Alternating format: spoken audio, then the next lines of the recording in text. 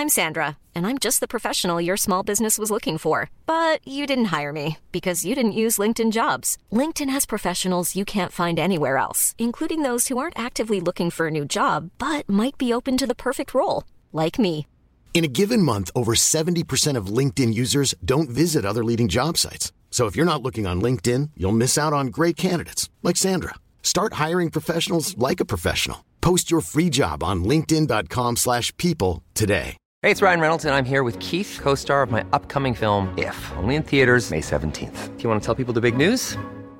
All right, I'll do it. Sign up now and you'll get unlimited for $15 a month and 6 months of Paramount Plus Essential Plan on us. MintMobile.com/switch. Upfront payment of $45 equivalent to $15 per month. Unlimited over 40 gigabytes per month. Face lower speeds. Videos at 480p. Active Mint customers by 531.24 get 6 months of Paramount Plus Essential Plan. Auto renews after 6 months. Offer ends May 31st, 2024. Separate Paramount Plus registration required. Terms and conditions apply if rated PG.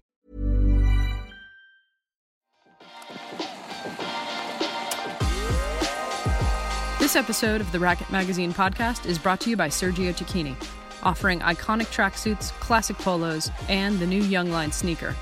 Originally designed in the mid-1980s, it's our favorite spring silhouette, and it's back. You can get it now at sergiotacchini.com and follow them on Instagram at sergiotacchini_official for updates. Enter the promo code RACKETMAG at checkout, and you'll get 30% off your order.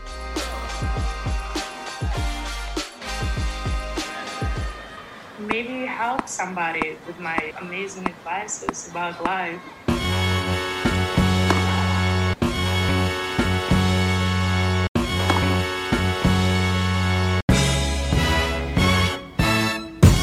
Renee Stubbs, this week's guest is Anastasia Pavlyuchenkova. Pretty good, right? Oh, did you practice that? I did, because I was editing the audio and I thought she deserved a really A+ effort from me. So she got one. She got one. Well done. That was impressive. I'm super impressed. I just call her Nastia. Nasty Pavs, as she goes by on Instagram. What a character. She's awesome, right? The great thing about doing these pods for me, and just like with everything that we always talk about, like when I do post-match interviews or I do an interview in general, I always just try and hope that their regular personality comes out when they're doing a post-match interview, or like it's their moment, right? It's their 90 seconds often after a match to show who they really are, because you still don't get to really see them in press. You get the written word down in a newspaper article, but you don't really get to see them as people. My goal and our goal with this, with the Racket Magazine podcast, is to actually have them 45 minutes, show a little bit of who they are. And I think we're happy to say that we heard and we got a lot of Nastia today with her just honesty about her life, about her coaching situation, about the things that she likes, the things that she doesn't like, and, being obviously in quarantine right now with her family. Great ideas about what to do with her career after she's done. But she's far from done, because she still has some very, very big goals. One thing I've learned kind of all season, I would not survive a day in Russia. It is tough there. Like, no thanks. Yeah, well, I think obviously we had Svetlana Kuznetsova and we had Arina Sabalenka, but they definitely had different sort of mindsets a little bit. Sabalenka's father, seemed to be quite a very good positive in her life, and really built her up. She didn't really believe in herself, but the bottom line tone to a lot of Russian tennis players is, there's not a lot of happy sort of everything's great. You're a 10 out of 10. You win a slam, you're a 6 because you could have been a 10. You know what I mean? Right. Nothing's really good enough. No, I spoke to Daria Gavrilova the other day just on an Insta Live, and the same thing, and she's obviously living and is now Australian. And so she has that juxtaposition as well in her personality. Because one of the things she said is it's not really good enough in Russia. That's the biggest difference. And we've seen it now. Really, it's a theme for all the Russians. Yeah. Well, better them than me, because Nastia has handled it. She's turned into a hilariously funny person, also a leader on the WTA tour, and somebody who's turned in some really, really great performances. Hopefully more to come when we get back to the courts. Yeah, she had her best result in Australia. She had her best result in Australia in January, so, at slam level. And, she was probably looking forward to this year and really getting it going, but she's had an interruption with COVID-19. And also now looking to change coaches. So it's going to be very interesting when she comes back, but you and I will definitely be there to support her, and I hope everybody is, because she's a great chick. She's super, super nice. As you said, she's on the board of the WTA Players Council now, and so she really takes a vested interest in what's happening with the sport, and we love her.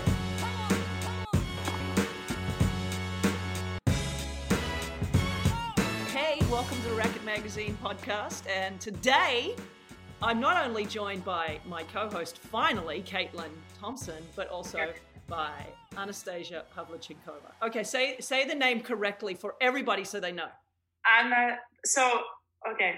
Anastasia Pavlyuchenkova. Okay, thanks for that. I'll remember that next time I do one of your But matches. That's the Russian pronunciation, but you said it really, really good. Oh, thanks. A little bit of experience, I guess. Thanks, buddy. Doing the matches. This is crazy times. Let's start with that, because obviously we're not sure whenever we play our podcast, because we call them evergreen, meaning that we can play them at any time. But it's kind of tough for us to be able to talk to you today without talking about the fact that we're all sitting on our computers in other parts of the world. You are in Moscow? Moscow, yeah. Because of COVID-19, coronavirus, and it's been an unbelievably crazy time. What have you been up to?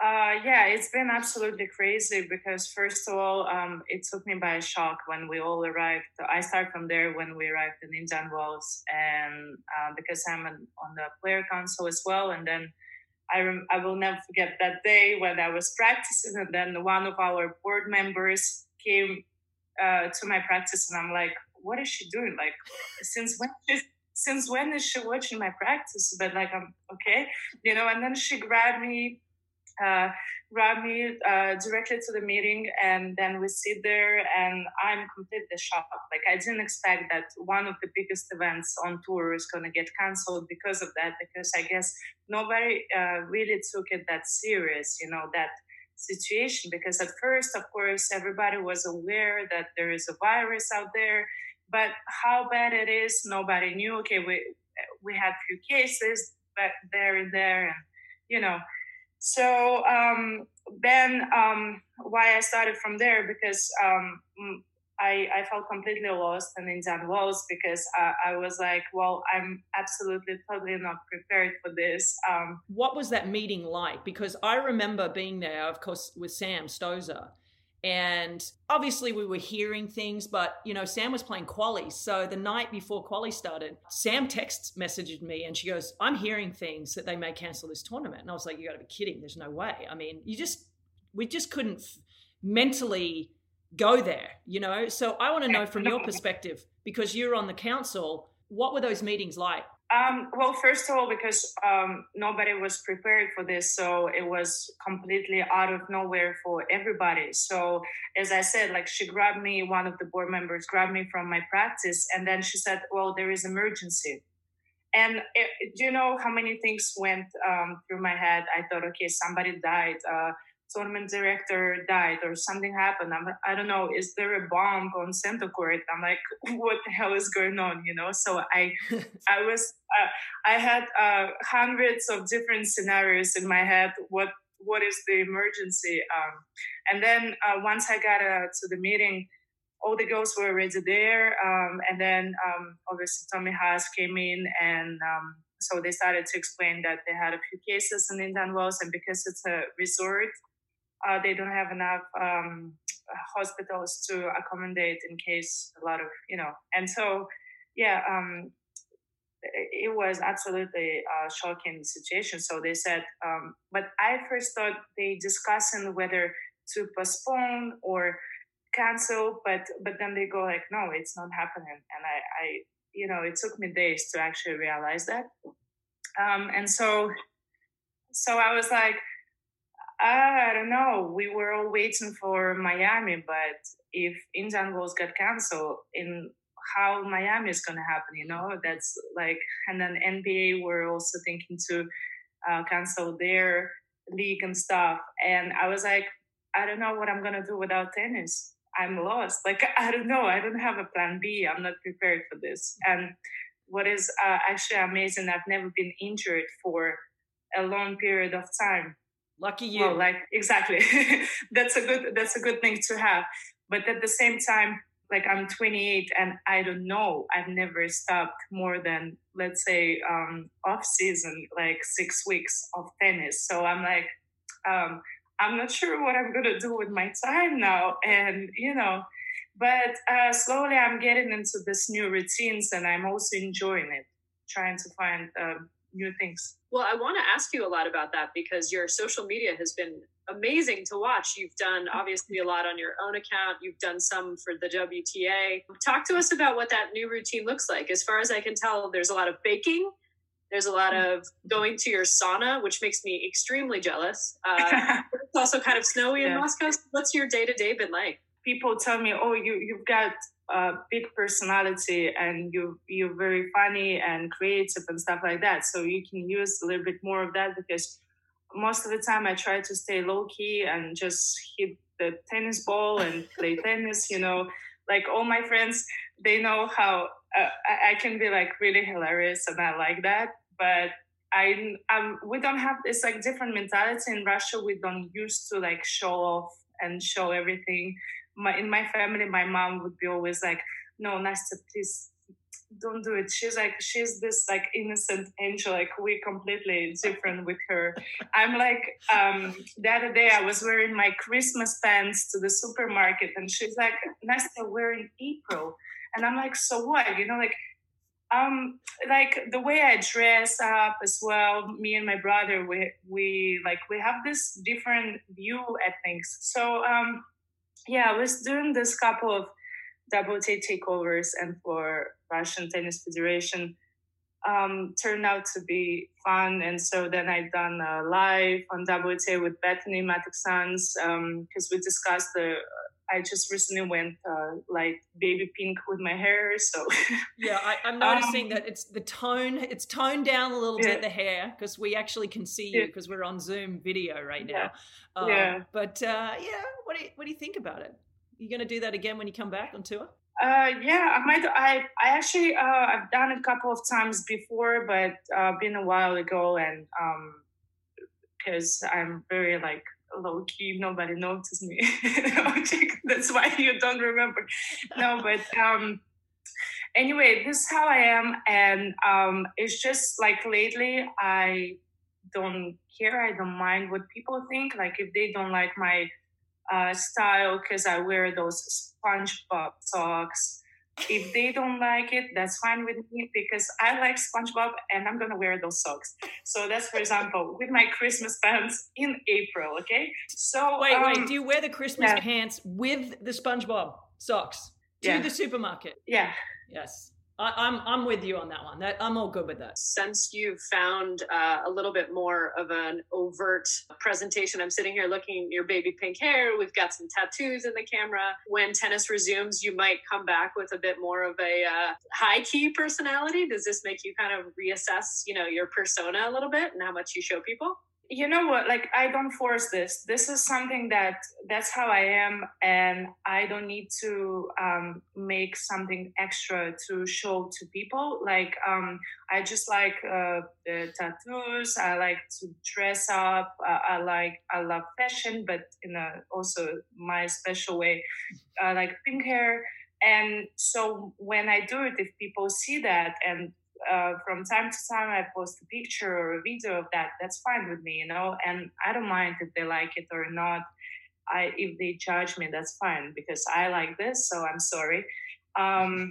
Just don't watch it. Like, don't follow me, It's actually, Nastya, one of the things that I wrote down that I wanted to talk to you about was, you are pretty low key, as you say, on the court. You sort of go about your business. But I know you, and I also know that kind of fun, different side of you.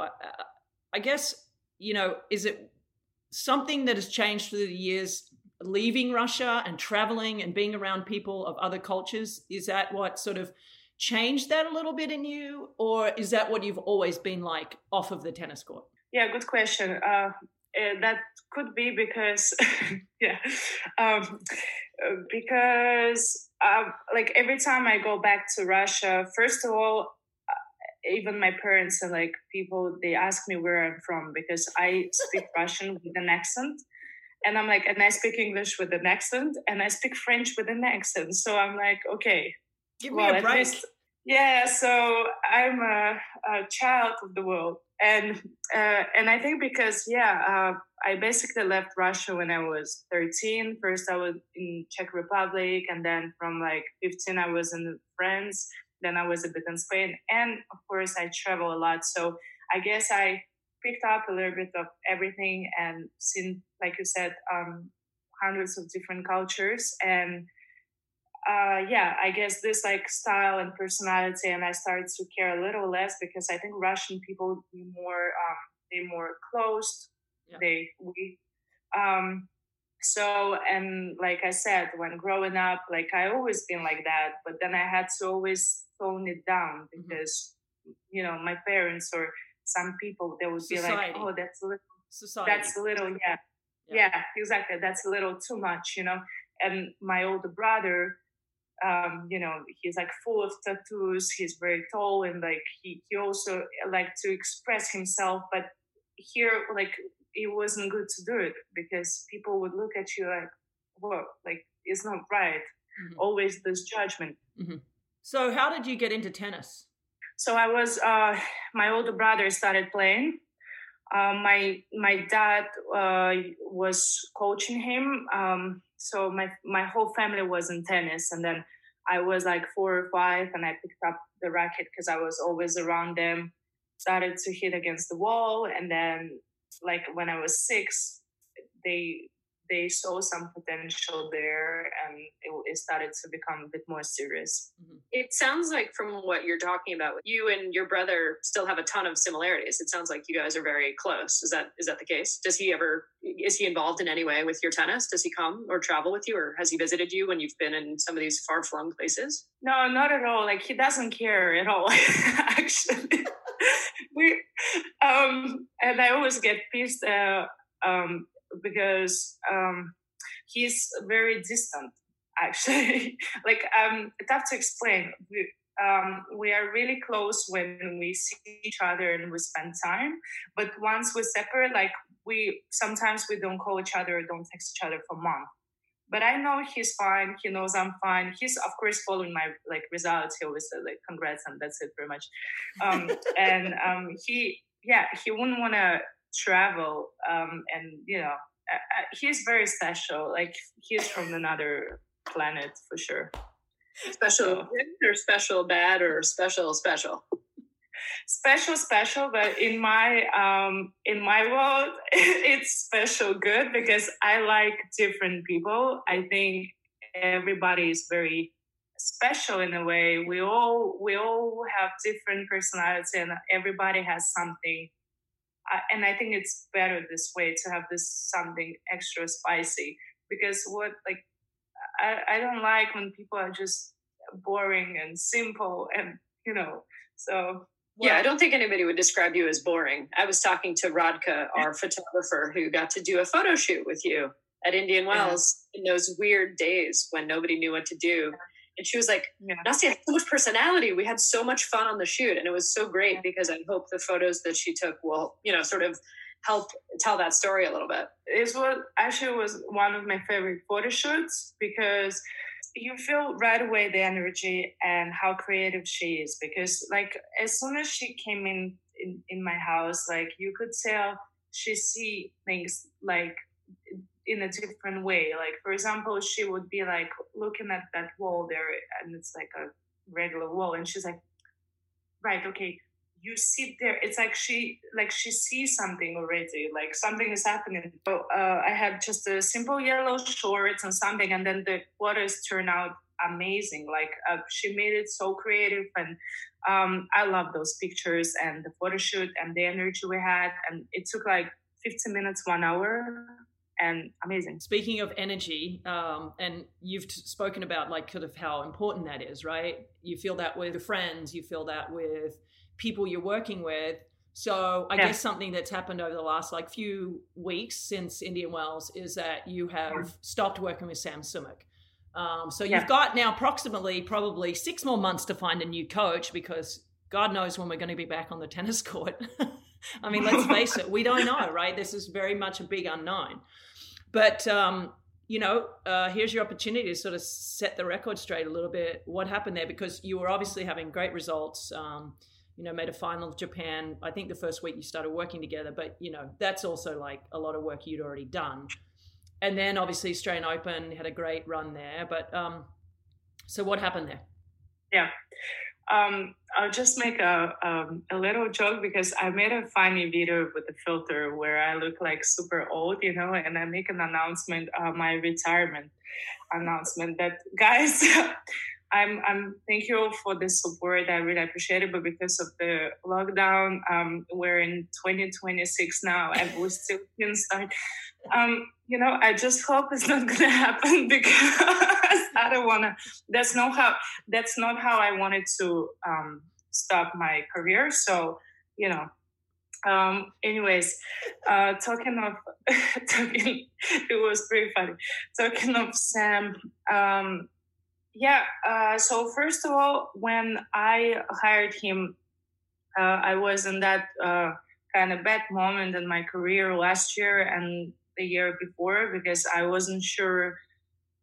I guess I had like a burnout or something because I came to the point where I wasn't enjoying tennis anymore. I had some personal stuff, of course, and I had, I wasn't sure what I'm going to do because I couldn't find the right process with my team, couldn't find the right team, and the results wasn't there. The ranking that I expected, so everything and so when I hired Sam, because he's very well known on the tour, he's got great results with previous players, so I thought, okay, I need this extra push, and experience. He seemed like experienced coach, exactly. And like the coach, that experience I never had before in the past. And so I thought, this is going to give me this push, and I need this discipline that I used to have ages ago when I was working with my dad. He was super strict. So I guess I missed that, and I think just also that gave me this a little push, and, results came in after US Open. But I just don't want to forget that I did a lot of work with Rob Steckley just before the US Open. He was helping me, and he took me in this really bad condition. And Rob was the former coach of Lucy Safarova, Dennis Shapovalov. So go ahead. Yeah. Oh, and I should note, so definitely curse on this podcast, so don't feel like you have to censor yourself. Any curse words are more than welcome. Oh, here. yeah. The F-bomb gets dropped. The F-bomb gets dropped on the regular with me. All the times. Shit, fuck, thanks God you told me, fucking shit. Let's go. Carry on. Okay, relieved. I just want to say this because there's been a lot of work done just before Asia, and then basically we started a trial with Sam just before Osaka a week. Then I done final there, final in Moscow, and then it was pretty good. But then the more time I was spending with the team, the more I was practicing and experiencing stuff with him. Then I had 1 month in California, then Australian Open. And so slowly I just started to feel more and more that, okay, I think actually this is not something that I want. This is not something that I feel comfortable with. And this is not something that I enjoy. Why? Because like you mentioned, the energy, because we, I think there was miscommunication, communication in just communication wise, it wasn't good enough for me. Because I'm somebody who needs to have also fun with my life and on court and enjoy and feel free. I need to feel free with whatever I'm doing, and I need some support, mental support, and I just didn't feel anything of that from him. One of the things that I saw that you had spoken about in the past was that, and you were quoted in saying, is that you felt there was a lot of ego on his regard as well, and a lot of I speaking about himself as opposed to you. And that does drive me crazy because obviously I've done a bit of coaching myself. I obviously was a player for a long time. And I hate when coaches say we or, and they make it about themselves. This is about, sure, the coach can make a huge difference, but the player is the one that has to do the work and do what you've asked of them. And so I think that was one thing that I read that you had quoted about saying. Yeah, I did say that. And it's not only towards him, but like in general, there are a lot of coaches out there like this. And I just hate this in people also in general. I don't think it's normal because as I said, I think the whole team, whether it's tennis coach, fitness coach, mental coach, anybody in the team, they need to work for the player to achieve what they want. They all discuss what they set up the goals and they work for it towards, and they help and support player. They don't try to put the player down or destroy the player or, so that's simple as that.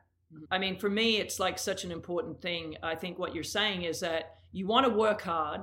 You want to do everything that they ask of you. But in the end, you want somebody who's going to be, see the glass as half full and to try and push you to be better, but to actually make you socially, like have a life as well. Like not a good life, not like partying, but you want them to actually enjoy working hard every time and have that good energy with you. I do believe that every person and every player is very individual. And the problem comes, I think, that some coaches, they used to do their work in a particular way and they do it with everybody in the same way. Mm-hmm. And I hate this. And I don't think it should be like that because everybody is absolutely different, personality, physically. And so you can't just, you got to adjust. Mm-hmm. You have to adjust, not the player, because this is how I play. This is how, and I'm doing 24/7. I wake up and I try hard and I want to improve and it's obvious. And you know that. Mm-hmm. So I'm doing everything that you ask me for, but you gotta think a little and adjust a little more to me and try to help me, so and yeah, because maybe sometimes because of that ego you don't see that stuff, maybe, I don't know. Well, this is my last thing I'm going to say on it, because I think it's super important you point that out, that every player is individually different with their personality, and you have to, as a coach, because I've had to do this, adjust to those different personalities. One might be getting someone to see the glass is half full. One might be getting to see the player realize that their glass isn't quite as full as they think it is, and sort of push them in different ways. But also, I know you, and I've always, pulled for you. I've always hoped that you've done well. And I have to say, when you turned up with Sam, I was like, because I'm not a big fan, so I'm not gonna lie. I mean, I'm kind of happy now. I just hope you find a coach that pushes you to be great when you come back. Yeah, I just had to, I'm going to give one example because I also, I worked with Dieter Kindelman. He was my coach right after he stopped with Maria Sharapova. He was with her for 3 years being her sparring. Mm-hmm. And then my agent called me up and said, okay, you're looking for a coach. He's available now, so try it out. And he wants to be a coach now. So I was his first player that he coached. And then what happened, we started in April, and then during French Open, he would almost lock me down at the hotel, and we would practice every morning at 8 a.m. offside, 2 hours, grinding like crazy. And then he's like, okay, now you eat and you go back to the hotel. I'm going to stay at the courts. You stay there the whole day, and we're going to meet up for dinner. And I'm like, okay, so 1 day, 2 days, 3 days. And then, it's like right now I'm on a lockdown. That's how I felt back then. So I already had that experience. And I'm like, I'm sorry, but I mentally can't do this. And there are a few exercises that Maria was doing, with all my respect, and we're actually good friends with her. But like, I just physically don't think I should do it, and I can't do it. And but then what's the problem is that how he reacts to this. Mm-hmm. He starts to accuse me that I'm overweight, I'm lazy. This is and so that was him and another coach similar. That's what I don't like, and I have no problem to work hard, but again, because I'm not Maria. I mean, this is like Tinder, or like Tinder for like coaches. It's just like, you got to swipe the right way, man. Come on.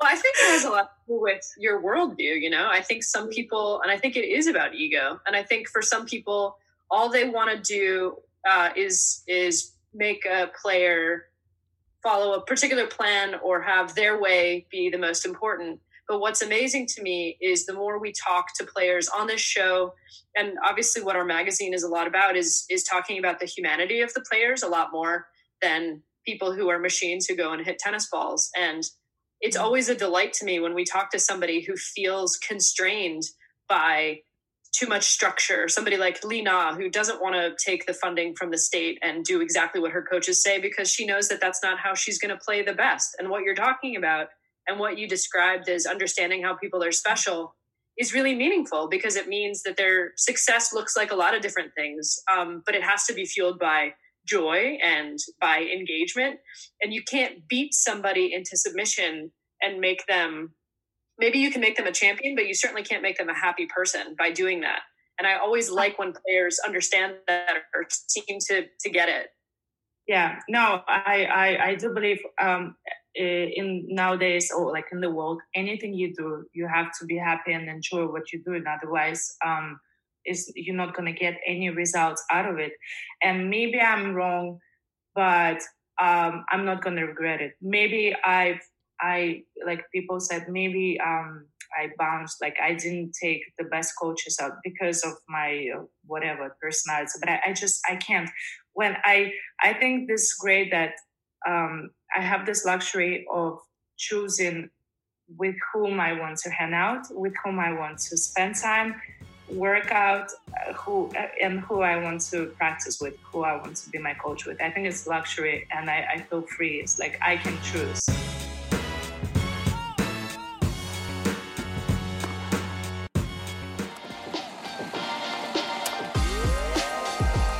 This episode of the Racket Magazine podcast is brought to you by Sergio Tacchini, revitalizing and disrupting the status quo since 1966. Follow them on Instagram at SergioTacchini_official and go to SergioTacchini.com for more.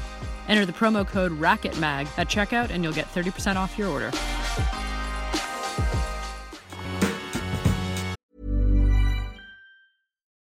Life is full of what-ifs. Some awesome, like what if AI could fold your laundry? And some, well, less awesome. Like what if you have unexpected medical costs? United Healthcare can help get you covered with Health Protector Guard fixed indemnity insurance plans. They supplement your primary plan to help you manage out-of-pocket costs. No deductibles, no enrollment periods, and especially no more what-ifs. Visit uh1.com to find the Health Protector Guard plan for you. Since 2013, Bombas has donated over 100 million socks, underwear, and T-shirts to those facing homelessness. If we counted those on air, this ad would last over 1,157 days. But if we counted the time it takes to make a donation possible, it would take just a few clicks. Because every time you make a purchase, Bombas donates an item to someone who needs it. Go to bombas.com/ACAST and use code ACAST for 20% off your first purchase. That's bombas.com/ACAST, code ACAST.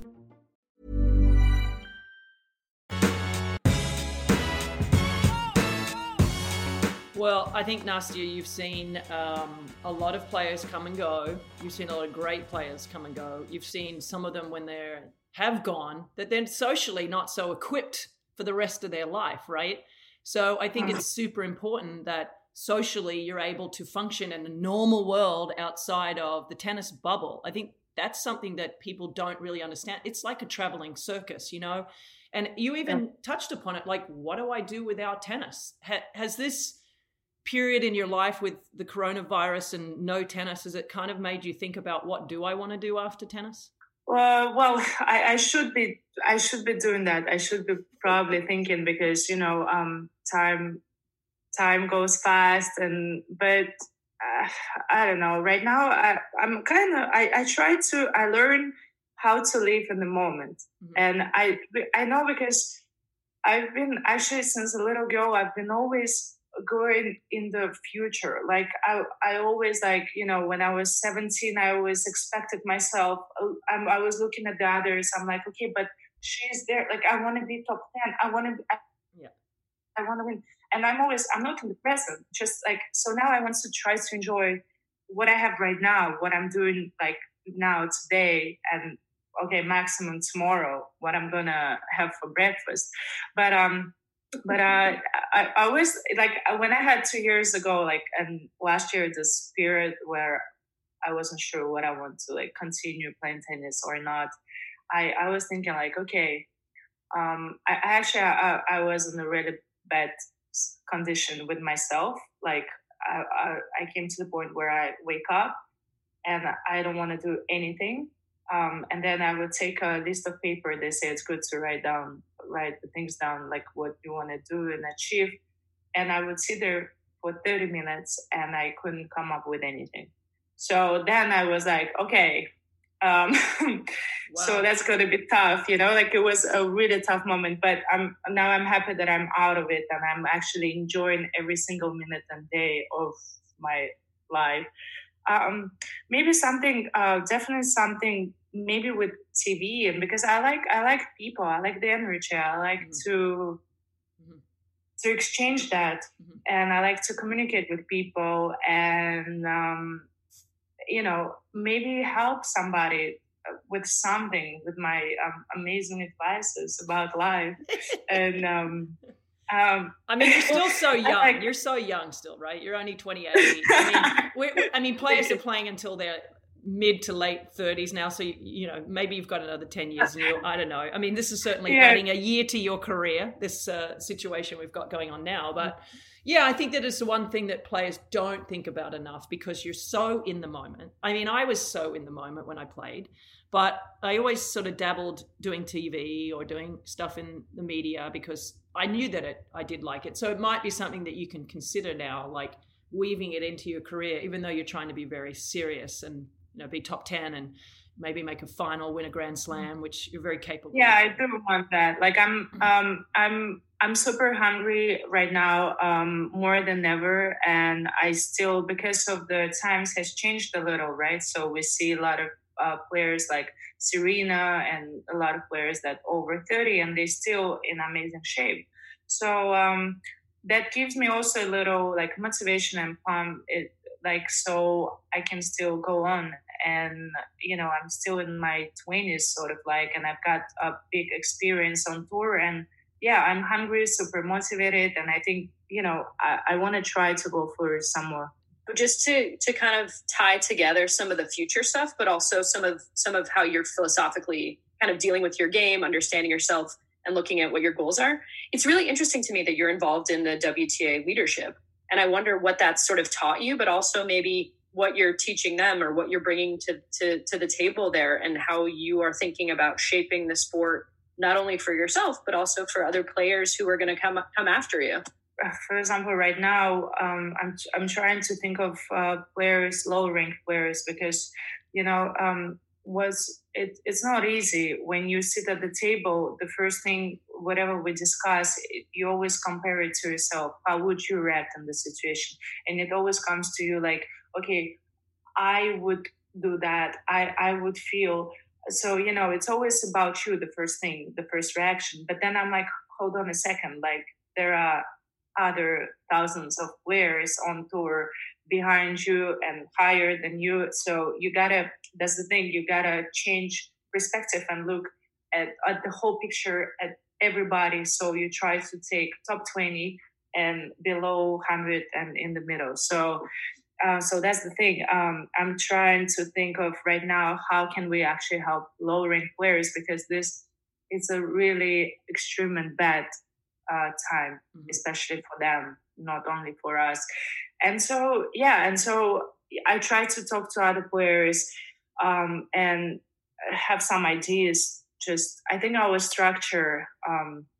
I would change our structure, the calendar. I think it's crazy. Like I always say, there is no other sports that have this crazy schedule. I think it's not healthy and it's not mentally healthy. No, it's way too long. I mean, it's physically, mentally, and I think also for the audience, it's hard to know where to focus your energy. Yeah, right. Fans, I think fans, they get confused. They're like, and even like I remember I posted. I have some assistant with my social media, but anyway, like they proposed, let's do the calendar. You're gonna post on your Instagram what next tournaments you're gonna play, and we posted like. Lyon, Indian Wells, Dubai, Doha, Lyon, Indian Wells, Miami, Charleston. And I get comments like, do you have time for live? Like all this kind of, it's true. So basically did you answer, no? No, exactly. No. I'm rested in the plane when I fly to the next event. But it's true, like 7 weeks in a row, and those are all very big tournaments. So of course it's tough. I can't afford to skip that many tournaments. Yeah, I think what I'm hearing from you is that you actually are thinking about others, and isn't that nice to hear from somebody on the tour? Yes. Because yes, I try to think about others. Yeah, well, that's really nice of you. I'm glad that you've matured into a caring human being, which sometimes doesn't happen on the tour. I've got to say, but no. I mean, aside from I want to still ask you what your goals are outside of taking care of everybody now and worrying about other players and obviously getting back onto the tour. We're hoping that once this coronavirus gets under control, we'll be all back playing. And what are the most important goals for you, like going forward in your career? What would you like to achieve? And now that you have this great perspective. I mean, I want to win as much as I can, titles, Grand Slams, and I want to be number one, of course. I know it's like a cliche. Everybody is saying that. But I really want it now. Like, actually, I was catching myself before that I was always ambitious, but I guess not fully, not 100%. I don't know. I'm gonna try to explain. It's funny because, like, I was doing things well, but then 3 days, but then 2 days, so, and then I won it. But then I'm like, no, that's okay. Today I can skip it. So it's like, it was never really 100%. And I think that's the biggest problem we had with Patrick Mouratoglou when he was my coach. Now he took me, I was like 16 years old till 18. And Patrick is very ambitious. And of course, like he wanted a lot.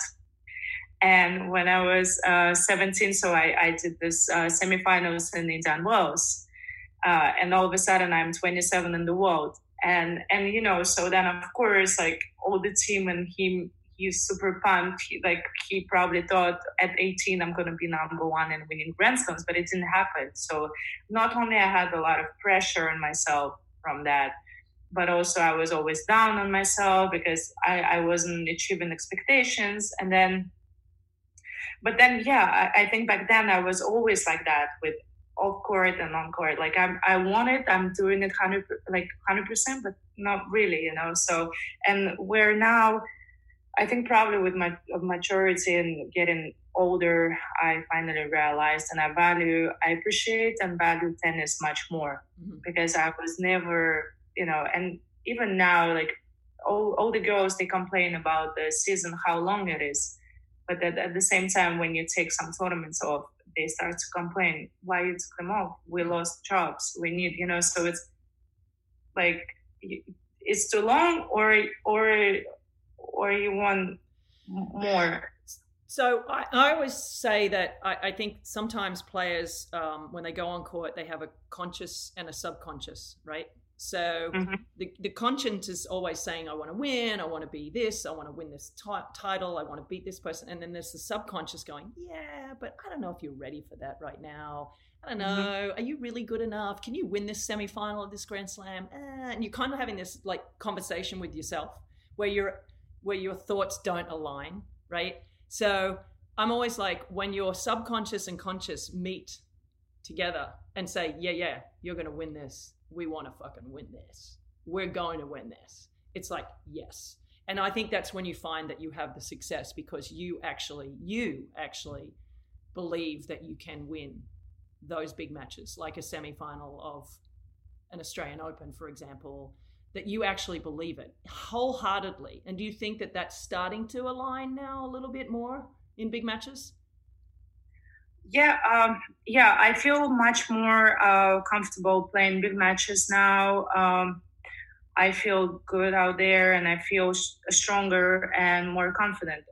I think also my physical part was missing before, because I do believe that to win a Grand Slam or to win something big, or, you need a combination of everything. A bit of luck, a bit of like a good draw for you, because there are certain players that you hate to play against and certain players that you find to play against. It doesn't mean you're good or she's good or she's bad. It's just this like a combo. Then exactly. And I do believe that, of course, not only mentally prepared, you got to be physically prepared. Everything has to align, and of course that subconscious and conscious, but also sometimes before I was playing quarterfinals at the Grand Slams, and then all of a sudden I feel comfortable because I feel like it's good enough. Yeah. Why should I push for this extra when I'm young and still upcoming player is still good enough? So just, Is it not wanting to have the pressure? Is it not wanting to have the pressure of the spotlight? Because you also know and have seen what winning a Grand Slam, for example, has done, right? Is that part of it? Is it a little bit of being afraid to have the success? Yeah, could be. Yeah, absolutely. There's also like a reaction. Well, change that. Just kidding. Sounds like what you were talking about in terms of all the expectations, both from, outside coaches, from, training. Having a ton of expectations really is something hard to grapple with. And I think like maybe it's a defense mechanism for not getting too emotionally invested and then too hurt if it doesn't happen. So you say, it's good enough. I made a semi. It's good enough.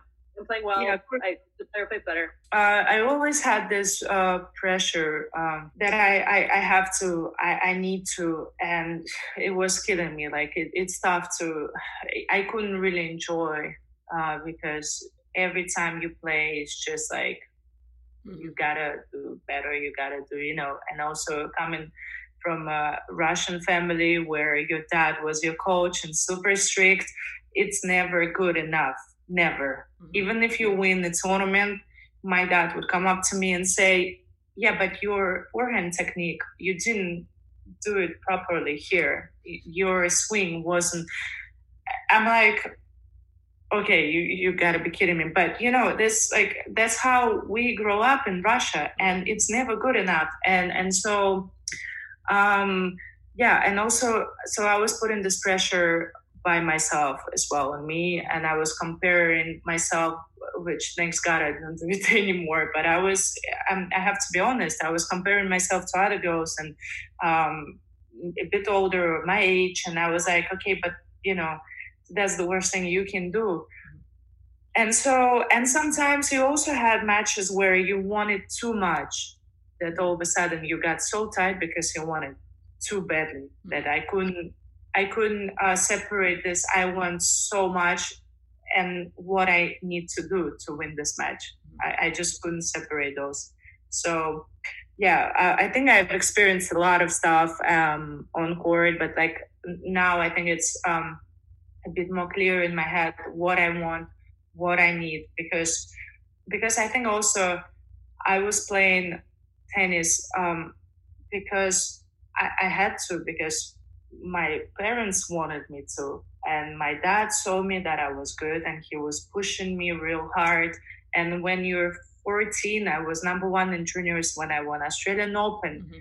And all I care about during that final was this kangaroo that I'm going to get, So I wasn't realizing what I'm doing. Like I just knew how to hit a tennis ball, so I was doing it like automatically. But and I didn't know what I need, why I'm doing this. Oh my God, I would know what to do with you as a coach. I would just buy you a stuffed toy and put it over in the corner of a court and be like, Nastia, don't worry about the check. Don't worry about winning. This is going to be yours at the end of the match. That's it. Oh, it was the best. It was the best present ever. No, but yeah, my point is that, I wasn't realizing why I'm doing it for. Mm-hmm. Why? Because my parents want me. But actually, what it's gonna bring me in life? What after what I'm gonna do? So what? But now, okay. So I think that's the main thing, is to know why you're doing this. What you want? What is your goal? Then when it's all clear, you try to think, okay, who I need to help me with this and what I'm doing and stuff like that. So I think, yeah. Good. And now it sounds like we have a good pro tip for whoever your next coach is for what helps you get motivated. Stuffed animals. It might be different now. I'm thinking that Nastia might need like maybe a Gucci purse over there. Exactly. Right? I'm no dummy. I see you. So I'm just thinking, you can have this, which is important. It's goal setting, and sometimes it's simple things to actually, make it micro, right? Instead of macro, you go, just think about that. If you win, you can go shopping. And it does help you take away sometimes the pressure of the enormity of something you're trying to do, which is win a Grand Slam. Oh, absolutely. Our life, I'm not complaining, but that's it's a hard life. The traveling we're doing, the sacrifices we're doing, we barely see our family. We barely have a normal life and friends and stuff like that. So, of course, we win a lot. There is a lot of positives from that, a lot of benefits. But, people have to also understand, and we do sacrifice a lot. So, it's good to definitely need something and somebody who understands how to take the pressure off, because there is a lot of freaking nerves and pressure every time you wake up the day of the match. And you're always nervous. It will never go away unless you're an idiot. I'm sorry, but exactly. Mm-hmm. Yeah, but and then you start drinking like me, and then because you put 30 years of nerves on yourself, so you just. By the way, I was also because I mentioned I love fashion. So you're right. Now it's not stuffed toys; it's Gucci and stuff like that. But also red wine is always a good idea. Yeah. A good French red wine. So yeah, I had almost an entire one last night for you. So there you go. we should have done it all together right now. Cheers. Hey, I'm not going anywhere, so you're happy to call me anytime. FaceTime me anytime. Get Renee in the hour. And it's always 5:00 at Renee's house. Yeah. I would come over for breakfast, and she's like, "Hey, you want to?" Like, it's 10 a.m. So tap the brakes. We want to say thank you. I also want to say, now that you said that tennis is a hard life, you are on the road, you are away from your family. Well, you are spending a lot of time with your family right now, so enjoy it and don't complain about it. I know. Well, thanks for having me. It was a pleasure. Thank you, girls. Yeah. Thank you. Nastia, I love you. I cannot wait to see you somewhere down the line, somewhere. I'm super interested to see who you bring along in your team, because I think there's no question you have the talent to win that Grand Slam. We've seen a lot of one time. We've seen a couple of random Grand Slam winners over the last few years that we thought, wow, that's crazy. And there's no doubt that I think a lot of those players have given inspiration to players like you, that you can do it. So I want you to start believing in yourself a little more. Yeah. Inspiration and frustration. Yeah, exactly. Cheers, girls. Thank you for having me. It was a pleasure. Thank you again. Thanks. Bye. Thanks. And that's it for this episode of the Racket Magazine podcast. Thanks for listening. Our host is Renee Stubbs. Our co-host and producer is me, Caitlin Thompson. Music by internationally renowned DJ Stretch Armstrong. Thanks to Tim Rogerian and the team at Acast. Find us at racketmag.com/podcast and subscribe to us at any of your favorite podcatchers.